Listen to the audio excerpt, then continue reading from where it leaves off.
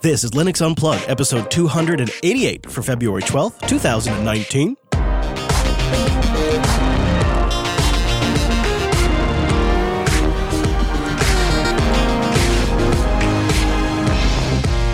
Well, hello there, and welcome into your weekly Linux talk show, episode 288. If you can believe that mess, my name is Chris.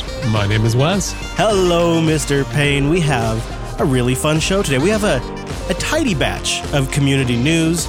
Then we'll go over to the security corner and bust one of the biggest hype crazes around container security that I've seen all year. It's amazing. Plus this great handy piece of malware that does you a super solid, and it cleans up all the other malware, deletes all the other crap off your system, so that way it can fully own your box. We'll tell you about that script that is hitting Linux boxes right now. It's just hilarious. Anyways, it's just so funny. We'll tell you more about it. Then, after that, we'll have a moment with Fedora in the corner. There's a lot of Fedora news this week. Plus, we'll visit with Elle, who's been trying out OpenSUSE as part of the OpenSUSE challenge that Jason's been putting on. We'll check in with her, see if she's hit any snags, see if she has anything to report back that might be interesting to us, and it just happens to be Wes and I also installed it last night, so we could give it a go a little bit, so we'd have a little bit to talk about there too. We'll wrap it all up with picks, but before we can get into any of that, it is our duty at this moment in time in the show to bring in that virtual lug. Time-appropriate greetings, Mumble Room. Hello. Hello. Greetings. Hello, everyone. Hi. Aloha. Hello. Okay, can I get your hot take, guys, on the OpenSUSE bell that I have? I've got a bell right here. I'm holding it right here in my hand. I got it for OpenSUSE. First, this is the first ding on the show. I'd like to hear your thoughts. Are you ready? That is Sounds a a little bleeding flat. par bell. Are you sitting on it? What the hell? No, I'm not. Oh, I'm sorry. All right, so maybe we won't be using the OpenSUSE. Yeah, that's pretty bad. What do you think, Wes? That's pretty bad, isn't it? Well, I mean, so we've got the original bell, and maybe that, I don't know, what distro is this bell associated with? That's the Arch Bell. That's the Arch Yeah, bell. that's the Arch bell. Pure, clean yeah. as the driven snow.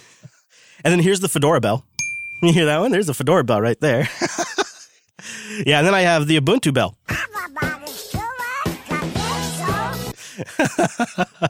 All right, guys. Well, we're not here today to talk about bells, although it's all that's really on my mind. I thought we'd do a little community news to get things rolling. This first story is, you could look at it in two ways, actually. Kind of run-of-the-mill boring, or it is the great march of progress of open source desktops. I choose the latter, my friends. I am talking about the new release of Plasma 5.15. There's a lot in this release, as always, but now, as a seasoned Plasma user, I thought I'd pull out a few of my favorites in here, and we'd talk about them. Number one being that Discover has a whole bunch of improvements and fixes. Wes, do you mind just jumping ahead and listing off what some of those Discover fixes are? They're about midway on the page. Oh, yeah, and, just between you and me and I guess everyone else listening to this, it kind of needed some of these fixes. Like distribution repository management is just a lot more practical and actually usable, especially if maybe you're running something like Neon and it's an Ubuntu-based distro. Mm-hmm. Also, when you're performing a search from the featured page, Discover now only returns apps in the search results, which kind of makes sense as a basic feature. Add-ons will appear in search results only when a search is initiated from the add-on section. So it's a little smarter about figuring out what are you actually searching for. Yeah, that's nice. Here's where it also gets important. Handling and presentation of errors arising from misconfigured add-on repos has also been improved. And I've run into that one before. And the previous error message, it didn't explain what was going on. And it was one of those things that often made me say, maybe I won't use Discover. Yeah. Well, I think we'll be talking more about that there in the show later on. Those are all pretty good. I think those deserve an OpenSUSE ding. So there we go. We have that. They also updated the What's New section. Basically, it just doesn't display anything if there's nothing to show. Which I think a great idea. There's a few other minor things in here, like displaying things in your local time and date, which is also nice to see, and including notifications when there is an upgrade to your distro. So in the pop-up notification for updates, it will now in there mention there is a whole new distro ready for you. But for me, the things that I like a lot is virtual desktop the settings for that have been greatly improved and rewritten to support Wayland. And along the sort of integration lines and the future of the desktop, integration modules such as XDG Desktop Portal, KDE, and Plasma Integration now support the settings portal. So what that means is sandboxed Flatpak and Snap applications will respect your Plasma configuration, including fonts, icons, widget themes, and color schemes without requiring read permissions to the KDE Global's configuration file. Did I get that right, Popey, as far as you know? I have no idea what you're talking about. I do. Okay, Wimpy, did I get that right as far as you know about? Yes, you did get that right. Good. Yeah, that's huge, isn't it? That seems like a pretty big step forward for Sandboxed. Yeah, it's not just KDE, it's KDE and GTK using desktop environments as well. Right. These are XDG, two different components, actually, two different parts. And one is XDG Desktop Portal KDE. So I would assume there is one that's XDG Desktop Portal GTK or GNOME or whatever. Well, yeah, the standard portals are GTK stroke GNOME. Ah, I see. That makes sense. That I follow. And then I love this. One last feature I'll call out here is the network management applet has gotten support for firing up WireGuard VPNs. And you can go to the main settings area and actually add a WireGuard VPN connection. Nice. See, that should get a real ding. Yeah, that is. I'm using WireGuard right now to do this show. I just love it. I love it. And so getting it built into my desktop environment is choice. So it's a really solid update. Updates to the Breeze icons, updates to GTK application integration. I mean, a bunch of really good updates across the board. This is one of the things that we've been saying about Plasma for a while now is if it's your type of desktop, it's just consistently getting better and better over time. Solid progress where if you've been using it for a year or so, there's been rough edges that are now gone, and they just continue down that trajectory. Elle, I'm curious to know your initial take on Plasma, having come from elementary, and I think you predominantly used GTK GNOME desktops in the past. So what's your first takes on Plasma, having used it, what now, a week or two? I'm on week 2, and honestly, once I'm able to take a step back from the troubleshooting and actually get to play with the environment, I very much have enjoyed it. One of the interesting things that happened to me was using KDE Plasma was the KDE wallet popping up right away, not letting me go into my environment. So I think I was blaming certain issues on others. So it's been interesting to try to learn distinctions between what's KDE, what's Plasma, what's GNOME, what's actually OpenSUSE. It's been a little overwhelming. Yeah, that actually is a great example of the wallet, because when the wallet comes up, it's like, hey, do you want to use Blowfish or do you want to use GPG, which is way better? But then if you choose GPG, it's like, oh, sorry, you don't have all this stuff you need installed. And you're just stuck in like what it seems to be a broken loop. And yeah, that is very confusing. You'll find the same thing when it comes to dealing with sound on Plasma. It's the same kind of thing. But I have to wonder, Dan, if every now and then, as a team, Elementary doesn't look at what Plasma is doing and going, is there a way down the road we could integrate something like that into Pantheon and maybe smooth out some of the rougher edges, do a little bit different of an implementation, but some inspiration maybe from Plasma from time to time? I think we're always keeping our eyes and ears open for what other people are doing and what trends are and features that users are finding useful and where we can look at our competitors, so to speak, and see what gaps need to be filled. It's fair enough. Got to keep an eye out. I follow you. I'm living in Pantheon right now, so it's where my head's at. It's been... Dan, why no minimize button, Dan? Why no minimize button? I mean, you're killing me with the no minimize here. You're killing me. I'm an animal that needs his minimize button.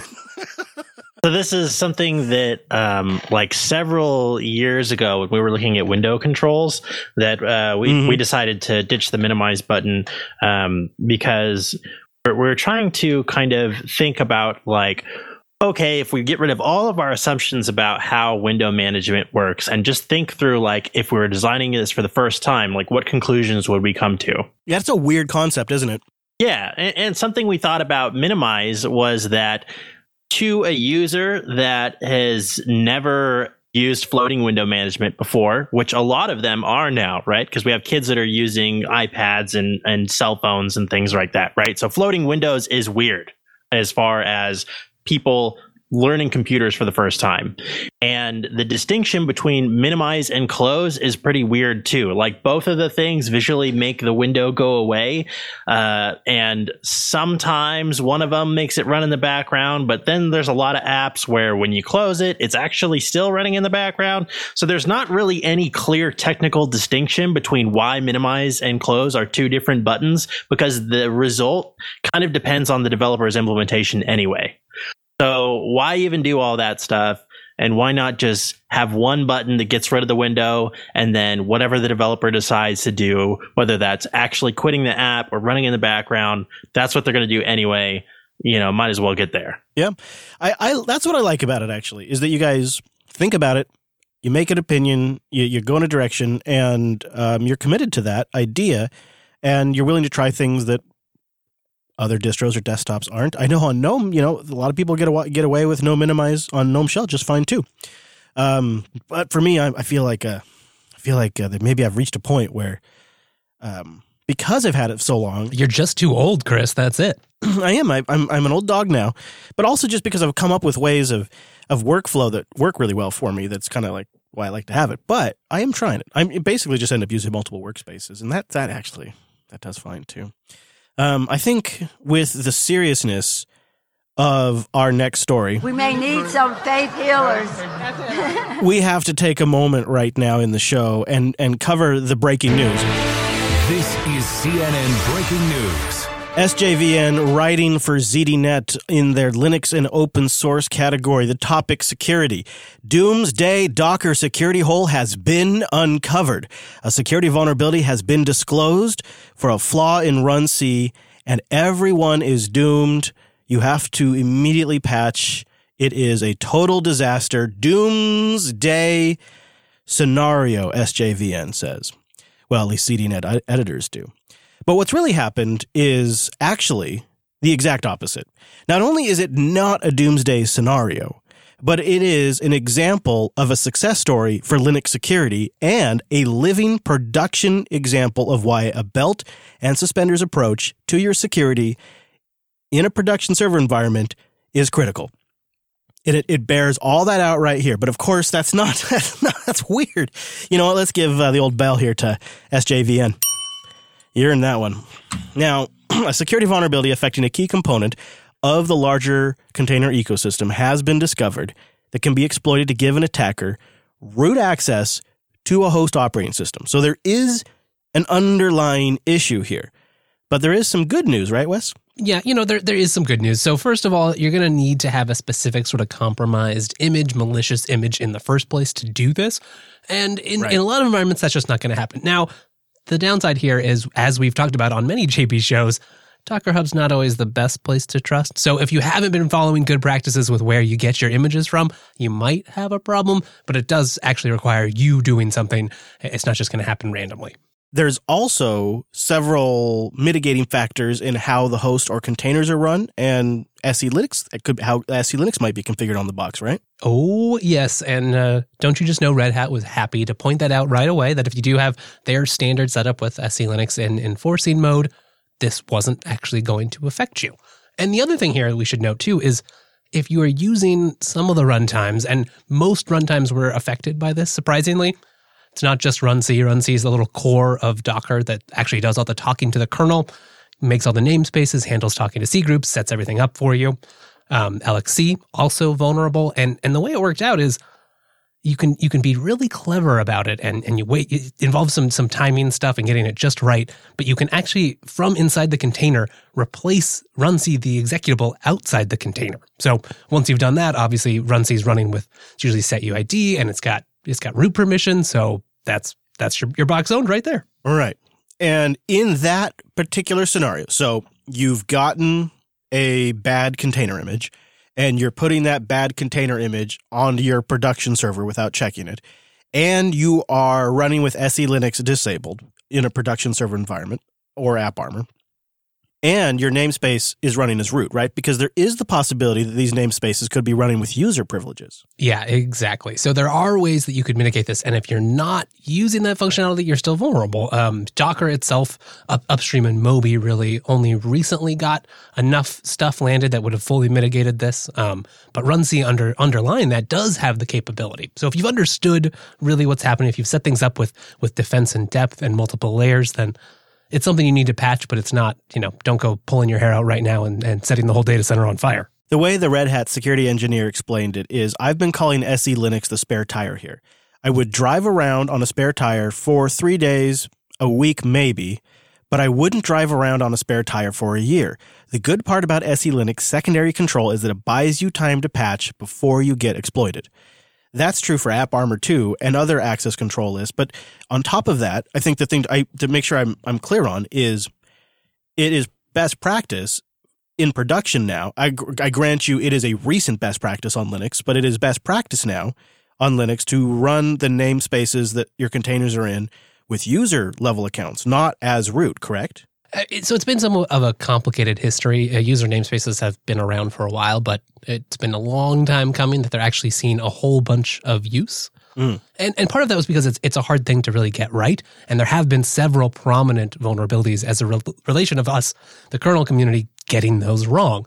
But it's been around for a long time now. And as we see with this vulnerability, not having the root from the host system mapped into the container, that's really good, and it can prevent a lot of the things. And yes, we have other tools. Yes, we have SE Linux. Yes, there's capabilities that you can do. There's all kinds of additional techniques to secure containers, and you should probably be using all kinds and mixing and matching from those things. But user namespaces is just a technology that its time has come to be used. We don't need to disable it in kernels anymore. You don't really need to be worried about it. Of course, there might be future bugs. That's always going to be true. And that's why you just need to make sure you update regularly and use all the security features you can. Yeah. And it to me, it illustrates what a chicken shit operation ZDNet is, because SJVN can write this piece that even in the piece talks about how RHEL by default isn't vulnerable to this, and other distributions are not by default vulnerable to this. And the piece even stipulates that you have to use a pre-infected container that you pull down on your production system. Even with all of that in the article, they still run it with doomsday scenario for containers, a doomsday scenario for Docker. And the reason why you know that they are a worthless publication that makes no impact in the public discourse is because just reimagine this scenario if the New York Times or the Wall Street Journal or Ars Technica or TechCrunch ran a headline like that. That would actually damage the Docker brand. Like, the company that runs Docker would be in PR crisis mode right now. But when ZDNet does it, it's no big deal. I still call them out for it because, in my opinion, it's crap journalism that damages open source. And SJVN should know better, and he should have the clout at ZDNet to go to them and say, don't put a piece of shit headline like that on my article. Because this is an example of why running Linux in production is a success story. Because even with a vulnerability like this, there are two other, at least, mitigating circumstances that would prevent you from being at risk from this. Assuming you're following best practices, which you likely are if you're using a server in production in any kind of important capacity. And yet they run that as a doomsday. It's damaging. It's bad. And the only mitigating factor we have as a community is that they are irrelevant. That's the only mitigating factor we have. If they had more traffic, if they mattered more, this would be very bad. It's reckless. And SJVN should know better. He's been covering this stuff for forever. He should have it. And if he doesn't have the pull with them to run better headlines than that, then he should leave and start his own publication. And I'd love to see how that goes. It's ridiculous. And I'm almost done, but I just got to say, we have been publishing shows for over 13 years, and we have never, ever gone with a headline like that. It is completely irresponsible. It's so frustrating. It really does upset me, because it's not like commercial software where there's a company that has a big marketing department that can manage the PR disaster. Like, it gets in the mindsets of the open source community, and it results in less contributions, and it results in shit talk, and it damages brands in a way that is totally unlike any other industry.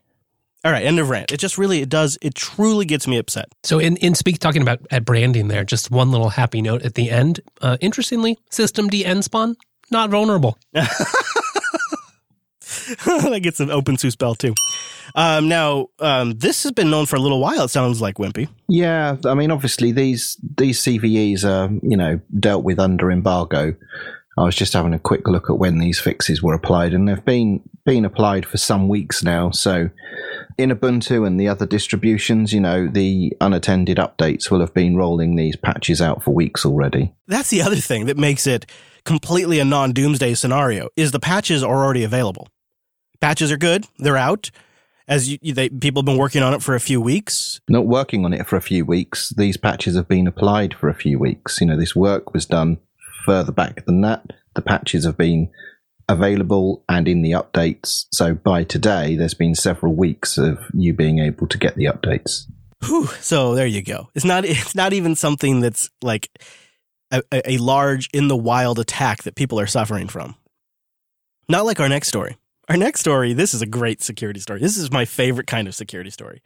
Trend Micro has been tracking this Corkerds or whatever.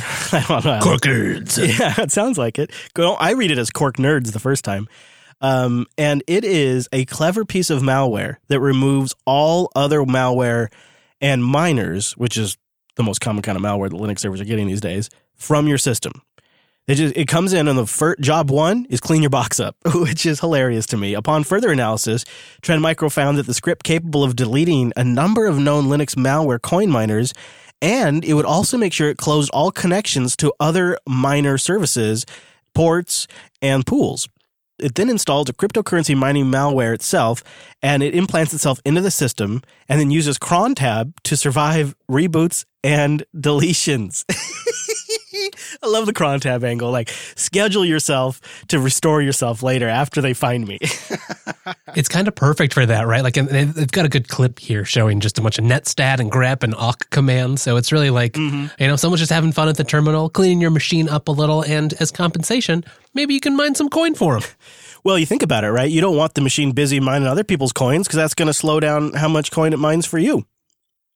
So to maximize profits, you gotta make sure the box that you're going onto is clean.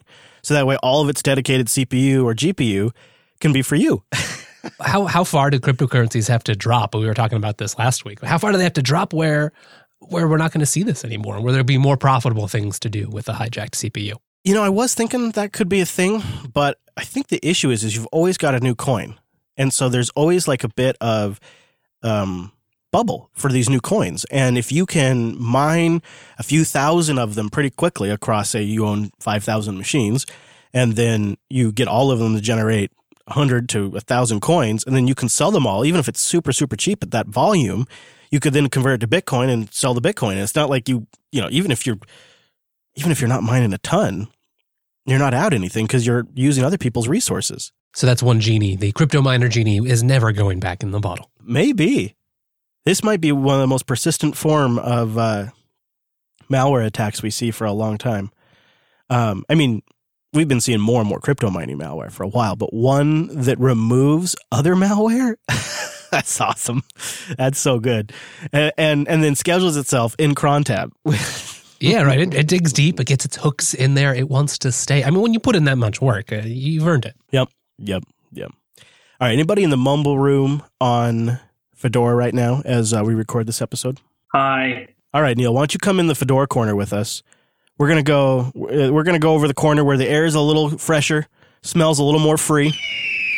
This is the Fedora Freedom Corner over here, and I like that. Yeah, it's nice here. Grass is greener sometimes, and then you look over at the other camp, and all of a sudden the grass looks greener again. Now, there's a lot to talk about with Fedora this week. Each individually, it's not huge. But when you add it all up and you put Fedora in a corner, you've got a ton of stuff here. And I think we should start with the one that most people are talking about is Fedora's new logo redesign. I'm pointing this out to you because it is a fascinating study of what it is like to go through to design a logo, which we have been doing behind the scenes for all of our shows since October. And it's a really valuable insight into this process. And they write here, far from just being an arbitrary logo change, This process is being undertaken to solve a number of issues encountered with the current logo.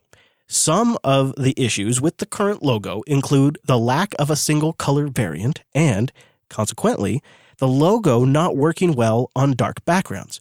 Other changes with the current logo is confusion with other known brands and the use of a proprietary font. And they have samples of where they're going with it. I think it looks pretty sharp, but of course the eye is always in the beholder, so you can check the link in there. But I want to just make you aware of it. There's another thing brewing over in the Fedora camp that you may be somewhat familiar with. We've touched on it once before on the show, and that is Fedora's attempt to come up with a way to track the install base without being creepy in any kind of overly aggressive ways that might put off users. And there's several different ways you can do this. We've seen Canonical strike a good balance with their system, and Fedora wants to do something similar, but implement it differently and maybe use some of their own built-in tools. Well, they just had their weekly Fedora Engineering and Steering Committee on Monday, I think, and they approved a sort of quote-unquote sane approach for counting users, and that mostly is, okay, let's do it, as long as we can do it in a way that we're all satisfied with. Which I guess is interesting. It's not the original UUID-driven proposal that we originally covered. It's something different, perhaps with some sort of DNF counting mechanism. I suppose we'll see. Not really sure on the details of how they're going to track. Yeah, they say that relies upon a count me bit that will be incremented weekly or so. I guess they're just trying to see sort of liveness, see how many installs will keep updating that bit and are actually being installed out there. I don't know. Neil, what are your insights into this decision-making process and what the goals are? Well, I mean, so the logo thing is pretty straightforward. You've already kind of covered that. And for what it's worth, I was actually a little bit a part of that process as well, because one of the annoyances, to put it lightly, about the Fedora logo as it is, and I love the Fedora logo, so it's not being a hater on it or anything, but one of the annoyances was that because it doesn't work in a monochrome environment very well, we can't really use the Fedora logo as the the desktop environment boot up splash in KDE because it looks like garbage when you do it that way. Because when you invert the color scheme, it just looks really bad. And so we just use the stock KDE logo because of that. Most distributions, because their logo has either been already refactored to be single color like Kubuntu's was, or has already got a simple form already, and it already works well in a monochrome like OpenSUSE's does. They didn't have this problem. So that's been a perennial issue for us with the branding side. So I've kind of welcomed this change, and I've given my own feedback about how it should evolve. I think it's going pretty well on that sense. For the tracking change, well, not really tracking, but the counting.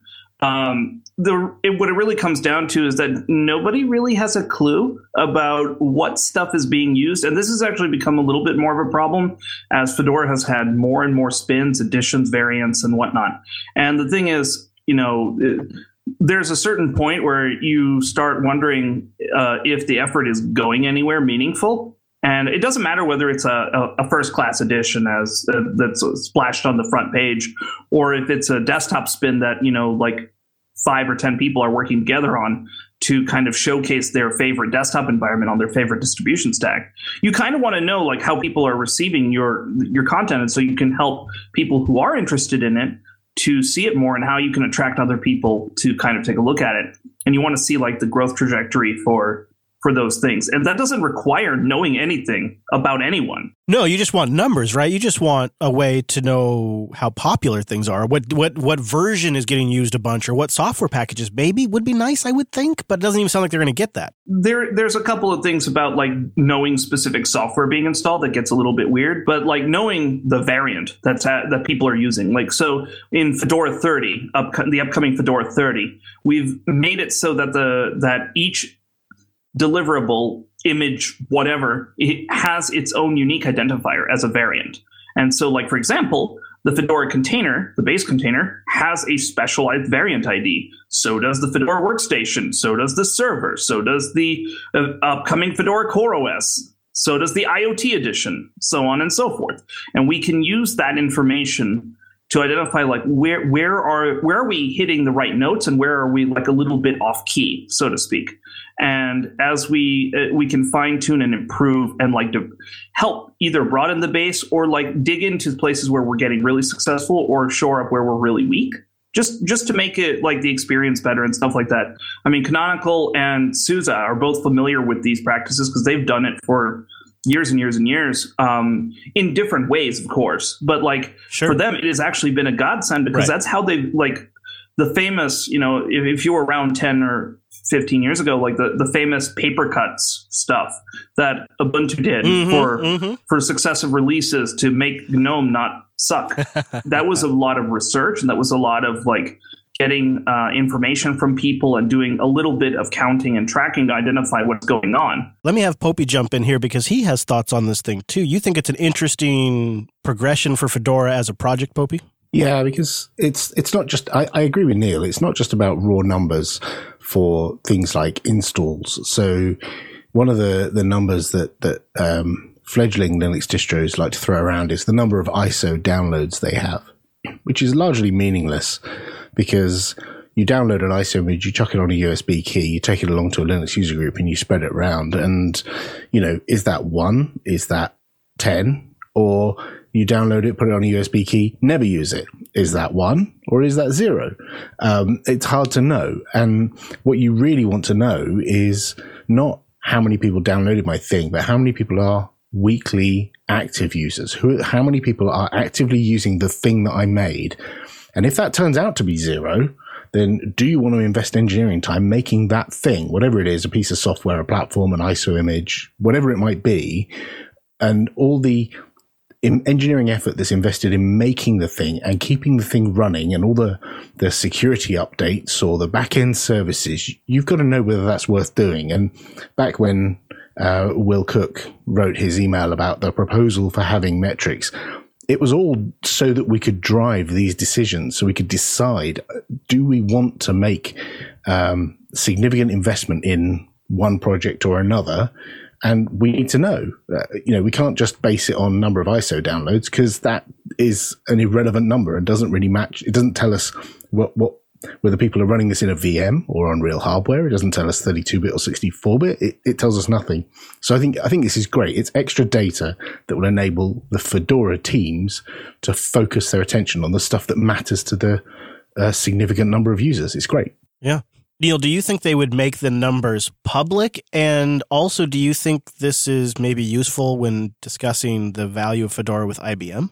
Well, okay. So first of all, this isn't even Fedora's first rodeo at doing this. We did this back in, what was it, Fedora Core 5, 6? So we did this a long time ago when we did it for a different reason. So Popey alluded to like figuring out whether the thing was worth, in putting engineering effort into. So back in those days, the thing that we were looking at was making the graphics stack not suck. So Adam Jackson and other friends, at in the Xorg space, we used to have tooling in Fedora built in, and it would be optionally activated during setup to have records of your hardware profile and send it back to the Fedora project for figuring out like what kind of hardware people are using. And that was actually a big part of like how they originally focused on making things like AIGLX better, making the compositing stuff, figuring out which hardware profiles they needed to make sure that it worked the best, and like which stuff actually sucked so bad that it needed immediate attention. That kind of stuff was invaluable for networking as well, and a number of other categories across the board. We discontinued the program after a few years, but like that data really helped in that regard. And in this case, now most of the hardware stuff's kind of not really a problem. We already have a good idea of what people are using, so we don't really need to revive that kind of thing. In this case, we're just trying to figure out,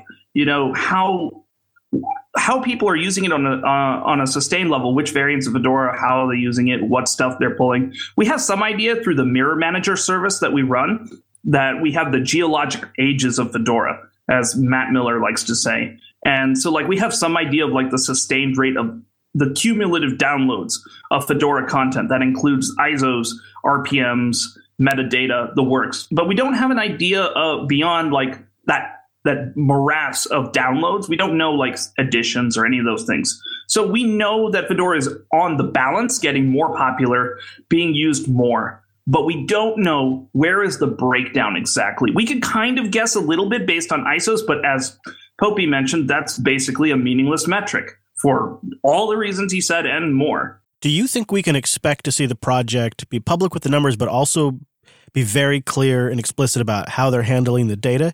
If you read the messaging mailing list right now, it seems like they're very, very aware that this is a sensitive issue, and they really have no intention of storing data and information about people, and they want to design this thing in such a way to do that. But it seems like the challenge is going to be communicating that to Fedora users. Do you think they have a shot of successfully doing that? I mean, they kind of have to. Like, so here's the most important aspect of it. If they're not communicating that data and putting it up publicly, I mean, even the Fedora contributors who are working on the things can't see it. So it's going to be public because that's just the way we've rolled with this stuff. Mm-hmm. We don't have so unlike some other distributions, like, for example, Ubuntu has the wonderful benefit of having Canonical spearheading a lot of the engineering stuff. And OpenSUSE historically, though not less so currently, I heard the sad bell.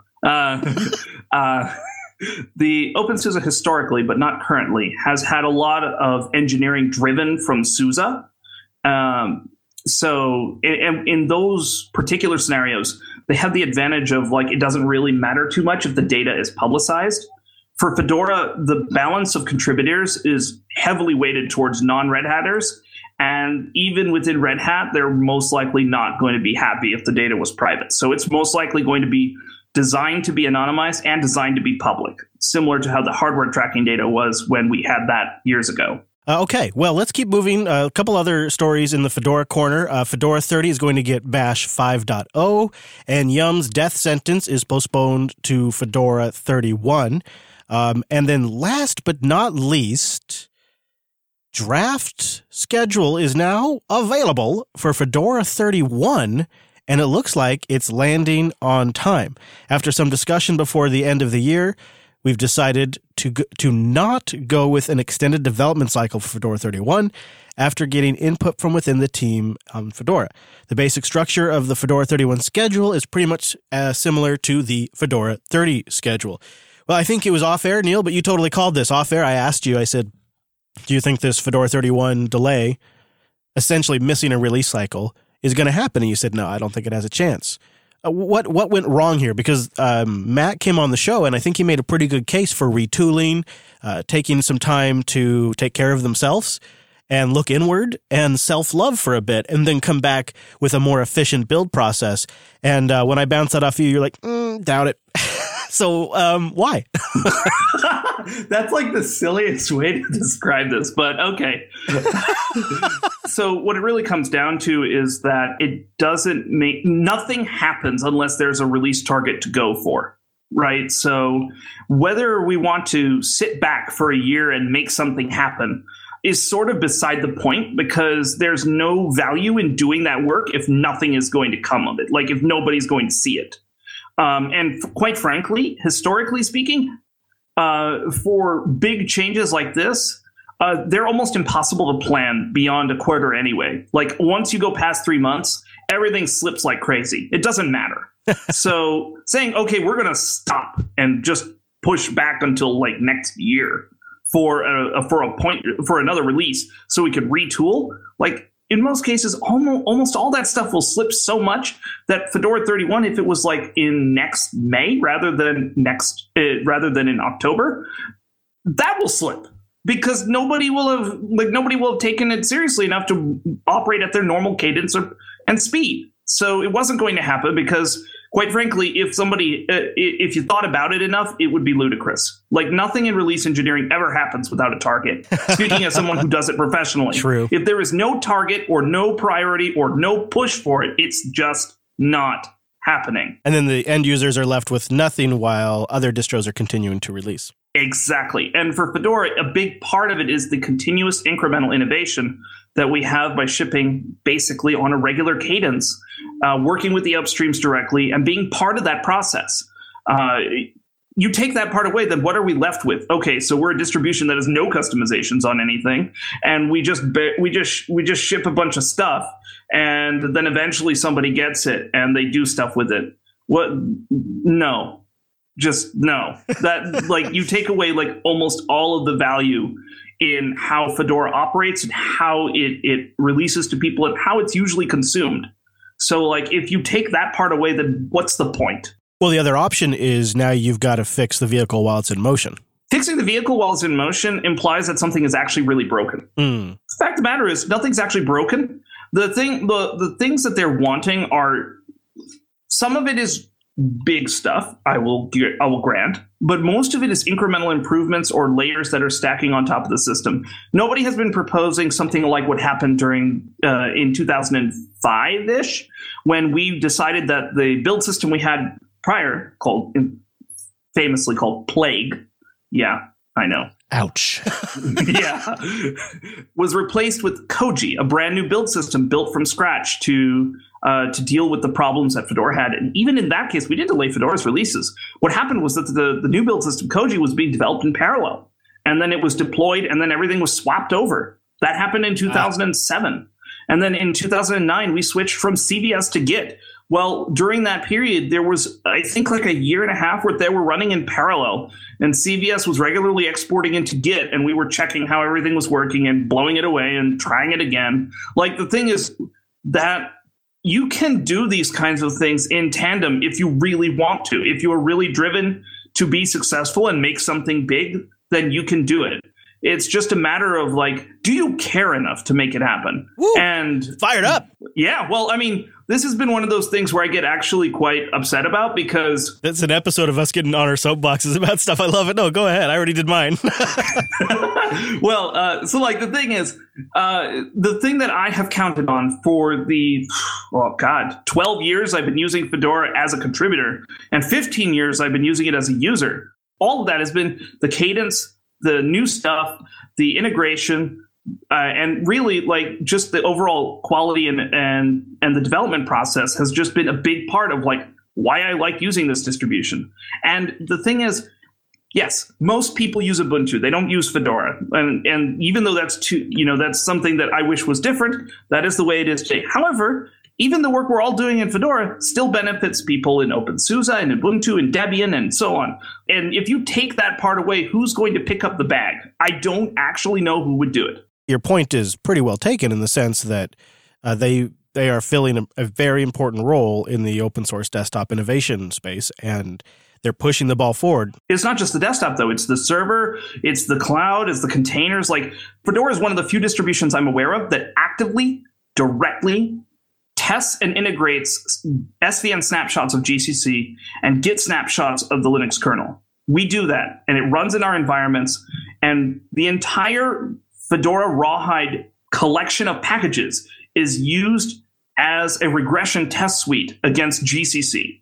That is a big deal. Whew, boy, let me tell you, I've been trying out Rawhide. It is a rough ride for us end users that want to try it, though. Yeah, but it is a big deal because somebody's got to do it. Right. So, and the thing is, it's not even as scary as it was 10 years ago. Most of the time, the shit's just working. I don't know. It broke on me. Well, I didn't say it was always working. I said most of the time. So Fedora plays such an important role because the community tries its best to bring the best of Linux to everyone. And at the same time, we try to make Linux, the Linux platform, the best it can be. And we do it in a way that is transparent and, frankly, easy for everyone to be a part of. And that's incredibly valuable to me. Now that is a hell of a Fedora Freedom Corner. Boy, you got me all fired up about it now, Neil. Boy, if you ever want to talk Fedora with Neil, that is fascinating. It's so much interesting when you think about it, the critical role that they're really playing there.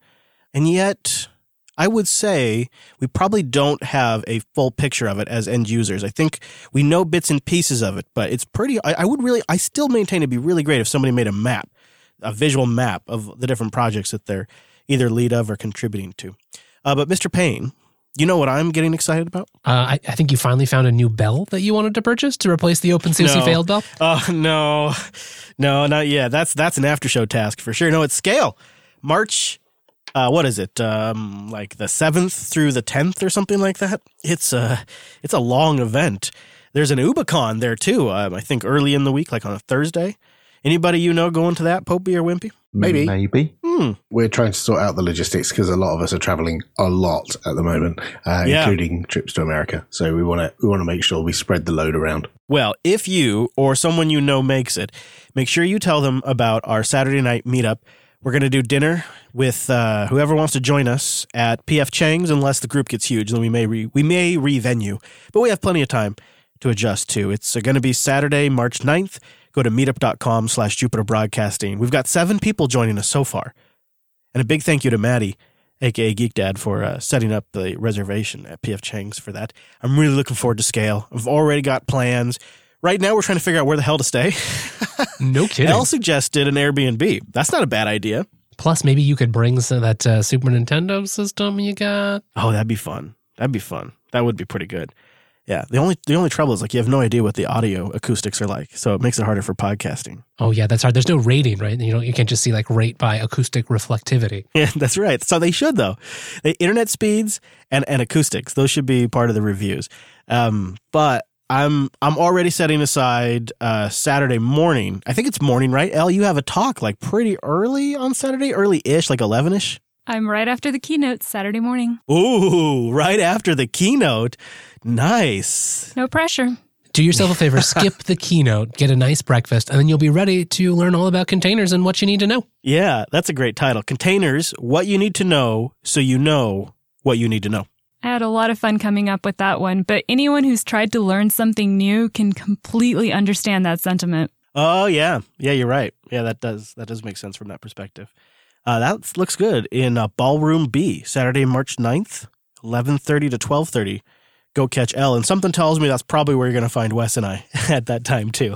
So sure will. Come join us. Yeah. All right. Well, why don't we now move over to the land of OpenSUSE and the OpenSUSE Challenge? I think it's wasted effort. Elle, you've been running OpenSUSE now for a couple of weeks. You made the jump from Elementary OS Challenge. Jason from the Choose Linux podcast, chooselinux.show, and writer over at Forbes, had a great idea of doing these distro challenges. And everybody loves a challenge. Everybody loves a challenge, and it's gotten quite a bit of traction. You've gotten wrapped up in it, and I'm really fascinated to start with your take on the move from Elementary and Pantheon, which is what I'm using right now, over to OpenSUSE and Plasma, which could not be more polar opposite than Elementary OS. How did that go? I honestly, maybe it's because I don't have a lot of history with either of them, but I didn't notice that big of a transition. The appearance-wise and, the ability to automatically shrink my windows, which I am one of those that likes that. That was great, but I didn't really feel like there was a learning curve or anything. Now, the package management system, though, totally different. The installer, radically different than Elementary OS. What about that stuff? So that's where I've definitely, I don't want to say I've hit a wall because I've managed to configure things, but, I was having the conversation earlier with, I don't even know what repos I'm supposed to have because it feels like every time I go to install something or I try to configure something, they're giving me 3 to 4 more repos that I need. And I'm not somebody that just feels comfortable having 40 repos that I'm constantly updating and just trusting them at face value. I think more people should be skeptical, so I encourage that behavior. So you've been doing something really kind of clever, and that is you've been keeping a log of the software you've installed, the repos you've had to add, the printing woes that you've run into, the issues with trying to get Slack working. You're posting all of this stuff up on your GitHub repo. And this is all in there. And I'm going through like your app install log right here. And you're right. Like almost every single time you wanted to install an app, with the exception of Git, it looks like, you had to add a repo. And it's pretty complicated commands to do it. Did you try using the Discover graphical GUI to manage software? So I did, and this is where it might be user error, it might just be being new, But I kept running into the issues of Yast versus Zipper, and I would run into issues where it says, okay, well, this graphical tool isn't configured to actually be able to do this. You need to go change these settings. And then I would look it up online and everybody's like, oh, just install it through the terminal. Like, why are you even bothering with that? So I got to the point where I think I turned to you and Wes and said, why are these tools even included in the GUI if I'm just supposed to know to go to the terminal? Yeah, it's like, just don't install them. One of the issues that we ran into as well is with the rolling updates is having 1,000+ packages that were pushed and automatically getting the updates on Twitter. Don't do it through the GUI. Everything will break. You'll have to re-kick. Unfortunately, I got that news after I'd already updated. Right. Because you get the little pop-up down in the system tray, and it says, hey, there's updates available. So you're like, oh, okay, well, let me do that. We just fixed this bug upstream in PackageKit. Oh my God. What was the bug? So here, there are actually two kind of bugs, but one of them is the one that bites most people. So some backstory here. Okay. Zipper, as everyone knows, is the package manager that OpenSUSE uses for its distribution, right? It's an RPM-based package manager, uses a SAT solver similar to what DNF does. But one of the problems with Zipper is that, or not Zipper specifically, but with the way OpenSUSE is using Zipper, is that there is a distinction with, in my opinion, not much difference about how upgrades should be handled between Tumbleweed and Leap. Now, PackageKit has no awareness of this difference, which makes this a problem because it does the wrong upgrade action every time. And so what happens is that you get into a half-broken state because Zipper will hold back packages in a way that doesn't make any sense. It won't process transfers, source changes, renames, certain things like that. And so your computer just gets into a weird state and everything is broken, and you just have to use a Butterfest snapshot and roll back. That's not good. And so what we just fixed, I think it was, it just got merged into PackageKit a couple of weeks ago, was a fix to change it so that when it detects that it's going to, when it hits a package in the package selection that says, okay, this is like what OpenSUSE calls a product upgrade, like it's going from one Tumbleweed snapshot to the next, it changes the upgrade mode. And so it automatically switches from doing a normal upgrade to what it's called is a dist upgrade or distribution synchronization state. And the distribution synchronization state takes all the packages, whether it's upgrades, downgrades, reinstalls, whatever, from the server and says, I don't care, they're getting applied on this computer. And so that keeps the transaction state consistent and should make future stuff work. That should have been backported into PackageKit in OpenSUSE Tumbleweed, and that should be rolling out, hopefully, this snapshot, maybe the next one. Well, no, that was probably all included in the series of updates that Elle installed. So, Elle, what did you do to get out of the situation since you had already clicked upgrade? I assumed you must have borked the system. So it was very interesting borking, if that's... I don't know. That's got to be the weirdest sentence I've ever made. But I had things like resolve.conf. All of my name servers disappeared. I have no idea why. Suddenly, if I suspended my laptop and I opened my lid back up, I could log into the system without a password. I went ahead and filed a bug report, or actually somebody filed a bug report on my behalf as I found other users through Twitter that were experiencing the exact same issue. And we were lucky that we were doing it together because a few people were like, oh, well, we set up Lux Encrypt, so we didn't think we needed a password anymore. And this is what happens when you have people who are new just trying to figure out a new technology that honestly doesn't have the best documentation. I found great documentation for Leap, but Tumbleweed, I feel like I'm making it up as I go along. I tried to system admin my way through it and fix, issues. I went into the KDE, I forget which configuration file it was, and actually found what was enabled and disabled it. And in the end, I ended up deciding I no longer trusted my system and I didn't feel it was secure. And so I just re-kicked again. Decided against just doing a rollback, but just do a reinstall. At that point, probably not a bad idea. Now, I want to take a moment and let Cubicle Nate jump in here because as a long-time SUSE user, Cubicle Nate, the few things must be jumping out at you here. Yeah, I'm actually jumping around right now. So most of those fixes could have been taken care of if you actually just did, sudo zipper dup, and that actually would have basically rebaselined your Tumbleweed install, and you can just keep rolling along, pun intended. Okay, I'm going to just jump in here for a second right there.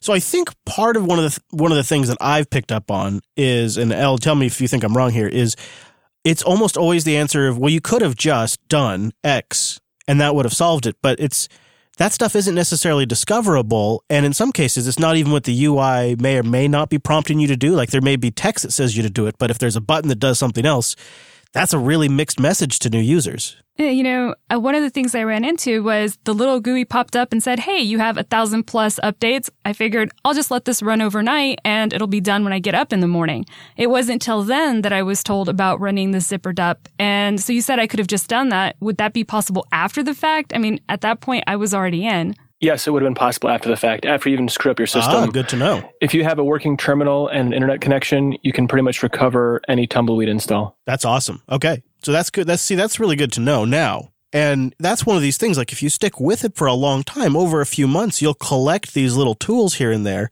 and then you'll be pretty confident using the distro. It's just some of these things take a bit of a learning curve. Without a buddy system, yeah, right? How are you going to know? You almost need like an assigned mentor for the project who will teach you all the tips and tricks you need to actually survive. Richard can only tweet so many people.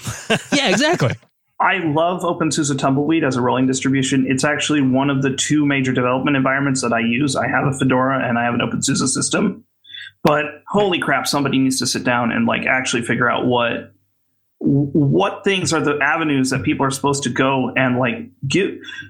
People aren't supposed to second guess themselves on their own computers. I do that on my OpenSUSE system. Now I'm supposed to be an expert at this. Like if I'm second guessing myself on how my system's supposed to work, that's probably not a great thing. Yeah. And this is one of the reasons, like when the issue with PackageKit was like the contributor who fixed this, who made the patch to fix this, I was actually talking to him about it before, and I was like, this is how we fixed it in the DNF backend. And we can probably replicate this in the Zypper backend as well. And so he went in and like did it, and I reviewed the patch for him. We got the guy who maintains Zypper and OpenSUSE to like take a look at the patch, and he went and looked. And at the end, some more fixes, then it got merged, and hopefully next PackageKit that will be fine. But like the end problem here is the desktop environment and the desktop user experience is half broken because the tools that are part of the desktop environment can't be trusted to work. And that is a major failing in my book. And that's, as much as I dislike the fact that Fedora doesn't have, like, when you look at a Fedora desktop, there isn't so much stuff that is uniquely Fedora anymore in a desktop, even in GNOME or KDE. I completely agree. But the stuff works because we've hammered the crap out of it to make sure that all the integration points from the upstream projects are actually working. And somebody needs to, give a hard look at how these things are working in OpenSUSE and say, okay, we want these code paths to work. We want these behaviors to make sense. We want people to, we want them to have a true path to success here so that they can feel naturally able to use the distribution. It shouldn't matter that Leap is the one that works and Tumbleweed is the one that doesn't because it has, a different upgrade mechanism that has to run. Nobody should care about that. And I'm saying this as a person who cares about this deeply. Nobody should care about that. And the fact that you have to care is a problem. That's kind of it. That is kind of it. I tried to run Leap to begin with before any of this started and ended up having issues with what we found out later was my graphical card. I read it as a kernel panic. And when I tried to bring that up, I have it in my GitHub, but the OpenSUSE response was basically telling me I couldn't compare the two, and really I should have been using Tumbleweed to begin with. When I'm thinking, wait, the driver issue should have been stable on Leap, not on Tumbleweed. So it gets really confusing for a new end user. So the fact that we've managed to spend this much time even talking about these different nuances is staggering because they literally don't exist on Ubuntu or Fedora. And it makes a significant difference when people are coming into a system. If you're like Cubicle Nate, or if you're like Richard or even Neil, and you have the time to spend 6 months to a year to a decade learning these tools inside and out. You were there when Zypper was developed. You were there the day that they rolled out Btrfs snapshots. You grok all this stuff. Then it's a fantastic distribution because there are some tools in that distro and there are applications that ship and pre-installed that other distros just simply don't install and just don't have at all. And so it's really unique. And I'm curious if that's enough, Elle, to make you want to stick with it. Because I think Jason's going for a full month on his challenge. Where are you at right now with that? So As of last Friday, I was already talking to Joe about what the next challenge was going to be. If he had any insight through Choose Linux, kind of give me the little lowdown so I could go ahead and change. But now knowing that it's going to be a month, I think I'm going to stick through it because as much of a headache as it's been, it's rekindled my love for Linux and being able to troubleshoot and getting that high when you're actually able to figure something else out. I don't know if I'd recommend it to someone else, but with a little bit of Linux background, I think I can do it. Is your distribution working too well? Try OpenSUSE Tumbleweed.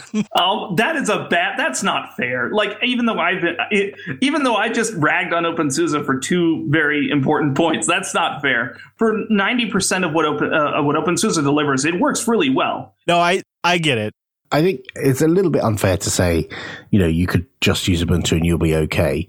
But I have to say, part of the problem with this is if you're running a rolling release on a distro that doesn't have a tremendously high number of desktop users, then when you discover an interesting corner case bug, you may be the first one to hit it or one of tens of people who've hit it. Whereas I'm not trying to sell Ubuntu, but when you're running something like Ubuntu, where there are millions of people doing it, and the support channels are well known, easily searchable, chances are when you hit a problem, statistically, other people have seen it, other people have asked the question and answered the question online, and you can find a solution. When I had a problem with OpenSUSE and it crapped itself, and I got a black screen on boot, I went into the support channels and it was cobwebs. Nobody answered my question at all for hours and hours and hours. And that's the problem, is it's okay to have a technically excellent set of tools and awesome developers, but you need support and you need users who are willing to help other users fix these problems. And Elle found some wonderful people on Twitter to help her out, but you need more of them. That's the problem. Yeah, you need a network effect. Right, and Fedora has that to a lesser extent than Ubuntu does, but like we have an excellent network of people, many channels of where people can, reach out and get assistance with stuff like that. And that helps as well. And I think that's one of the reasons why Fedora has been, its geologic ages, as Matt Miller calls it, has been actually growing taller with each Fedora release. And I think that it's a good virtuous cycle of improvement there, because you get these good feedback from users who help each other and figure out like how to pinpoint problems, and they give you quality feedback that you can then turn around and do better development, focused development, and stuff like that. Yeah, I mean that is just one of the many benefits of the network effect. Let me check in with our local network here, Mr. Payne. Did you walk away with any impressions trying it for a little bit? I gave it a go on the server side.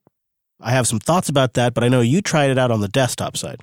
I did, and Neil, I think you said that very well. There are a lot of aspects they're just done differently in this ecosystem, and it's kind of refreshing.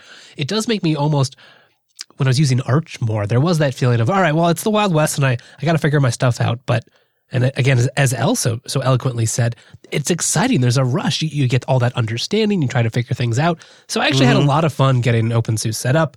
I tried the network installer, which actually worked really well and was very straightforward. There were a couple little gotchas around, like not being able to set up automatically if I wanted snapshots enabled on the root FS, which I did, but otherwise it booted up really fast. It was snappy, and honestly, I thought it looked pretty good. I mean, to be honest, it's the rolling distribution with the safety net, which makes it a ton of fun to play around with. It's not really quite the right fit for me, but I can really appreciate what does make it great.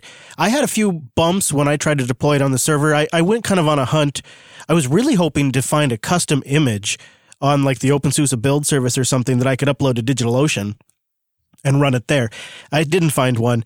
They do have a kind of like temporary version of the build service. If you go to build.opensuse.org, you'll see what I'm talking about. It's like a placeholder right now where you can pull down some template images for some cloud providers. You can get SUSE Linux Enterprise Server or OpenSUSE Leap 42.3 for AWS, as an example. You can get Leap 15 as a Docker container. So there are some options, but I was really hoping, what I was hoping is when I go to this page, what I thought it'd be great is like a click to deploy on Linode or click to deploy on DigitalOcean. And there's more providers now. You can find it on Linode and a few other VPSs. In fact, there is an OpenSUSE wiki page that lists some of the different VPS providers and VM providers that offer OpenSUSE now. And the list is growing. Linode, I think, is probably the most prominent. And I found it to be pretty simple if you just want to do it that method. If you want to go download an ISO and then upload it to your cloud provider of choice, I didn't really want to do much hosting on something like that, like on an AWS instance. So it was mostly kick the tires and remember how cool Ncurse's tools are. If you want to check out the challenges Elle has run into along her way, go check out the link in the show notes, linuxunplug.com/288, where she has documented all up on GitHub, the problems, the repo of problems, as I called it. Good luck, Elle. I'm glad you're going to stick with it. I hope by the end of it that you feel like, having learned some of the tools, that it's a usable thing for you. But if you move on, nobody will blame you. I ran SUSE Enterprise Linux for like 6 years on the server across more than 100 servers and eventually migrated away from it. So sometimes it works for you for a while and then it's time to move on. And no big deal. There's plenty of good Linux out there for everybody. There's a Linux for all of us. That's part of what makes distro hopping so much fun. Just before we run, how about a couple of quick picks? You know I love me the Markdown, Wes. So I found me, now that I'm all about the GTK apps again, this is what happens, is I swing between desktops, and then I find these apps as I switch back to like a GTK desktop, and then I want to share it with everybody. And I found one called UberWriter. It's Uber for Markdown. No, it's I just hate it when people say that. So I just get someone delivered to my house who does all my writing for me? How does that work? Wouldn't that be great? That would actually be, let's think about that. No, it's just a nice little GTK Markdown writer called UberWriter, and it has some nice preview modes. It has some code completion. It has a focus mode. It looks gorgeous. The fonts are great. All the things that you would expect from a modern Markdown editor. It's definitely, it's one of the ones that I think Mac users would even drool at. It's got math right there in it and a dark mode, so sold. Heck yeah. You can find it. It's at uberwriter.github.io, or we'll have a link in the show notes. And then did you see this last one that I found? I'm on a roll, Wes, with the picks again. Are you noticing this? I'm on a picks roll right now. You've been killing it, and really what you're doing is bloating my hardware so that I just don't have any space left on my root partition. Legitimately, we had somebody email into the program, and they were like, do you guys uninstall all these things that you pick all the time, or do you just let your install grow and grow? And for the most part, I just leave them installed, really. Well, half the time we really like what we find, so what are you going to do? Yeah, right. And then, they're small. Like this next one, how about this? Solitaire on the command line. Huh? With VI key bindings, no less, so you can actually get some work done in it. Oh, so you're trapped in the solitaire. Well, Chris is trapped in the solitaire. Yeah. No, until they have nanotear, it's not for me. Definitely. Wouldn't know what to do. Wouldn't know how to get out. See, this might be a way to gamify you actually learning it. The reality is you can't get away from it. The only editor that I have managed to truly and wholly avoid is Emacs. Vim just comes pre-installed on everything, and sometimes a sysadmin's got to edit a config file. You know what I'm saying? And I don't got time to install Nano, or maybe I don't have network yet, and maybe that's why I need my editor. You're thinking about it wrong. You're thinking, Chris, because Emacs is an operating system. So you've been doing the text editing thing. You need to switch OS over to the Emacs world. And here I was thinking you were going to say the only editor you've managed to avoid is Ed. Yeah, no, used Ed before. I've used Ed, but Nano master race for me. I'm all about the Nano. I will live and die in Nano. All right, links to everything we've talked about today in the show notes. Neil, where can people find more of what you do online? Maybe your Twiddle handle or a GitHub or something like that. Twitter is the main place where you can get in touch with me. I'm twitter.com/DET_Conan_Kudo, DET short for detective. And on GitHub, I am Conan-Kudo. And GitLab, I'm Conan_Kudo. It's basically some variation or permutation of that. I have the same avatar almost everywhere. And I'm in most of the Fedora development channels. I'm in many of the different IRC channels for Fedora OpenSUSE. I'm even in the Snappy channels, Flatpak channels, wherever the wind takes me. He's everywhere.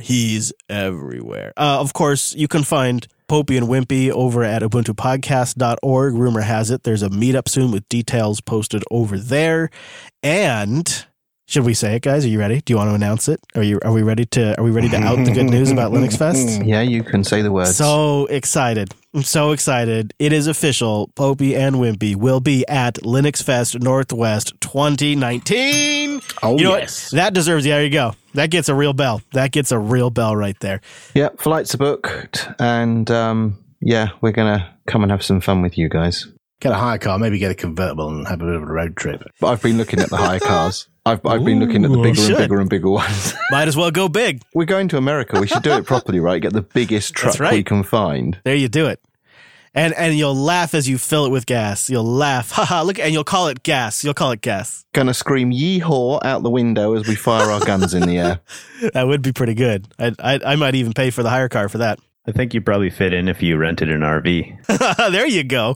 We'll go, what do you call it over there? Caravanning.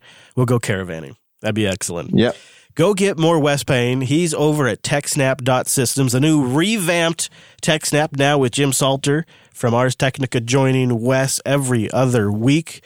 And a deep dive on QoS is coming up soon. I'm looking forward to that. So TechSnap.systems/subscribe. And what about the Twitter handle for you there, Wes? You got one of those? Oh, I sure do. Go find all the weird things I dredge up from the internet at Wes Payne. Who knew? Who knew? Any great snow pictures? I feel like you'd be pretty good with the snow pictures, Wes. Oh, yeah. Well, I got one of the barbecue here at the studio, and of course, all the dogs covered in snow. Oh, I'll have to go look. I'll have to go make a trip over to old Wes Payne Twitter. I'm over there too at ChrisLAS. Join us on Telegram, JupiterBroadcasting.com/Telegram. And don't forget about that Scale meetup, meetup.com/JupiterBroadcasting. We do this here program on a Tuesday. JupiterBroadcasting.com/calendar is where you get that live time and date. JBLive.tv is where you watch it. And go find our Mumble Room too. See you next Tuesday!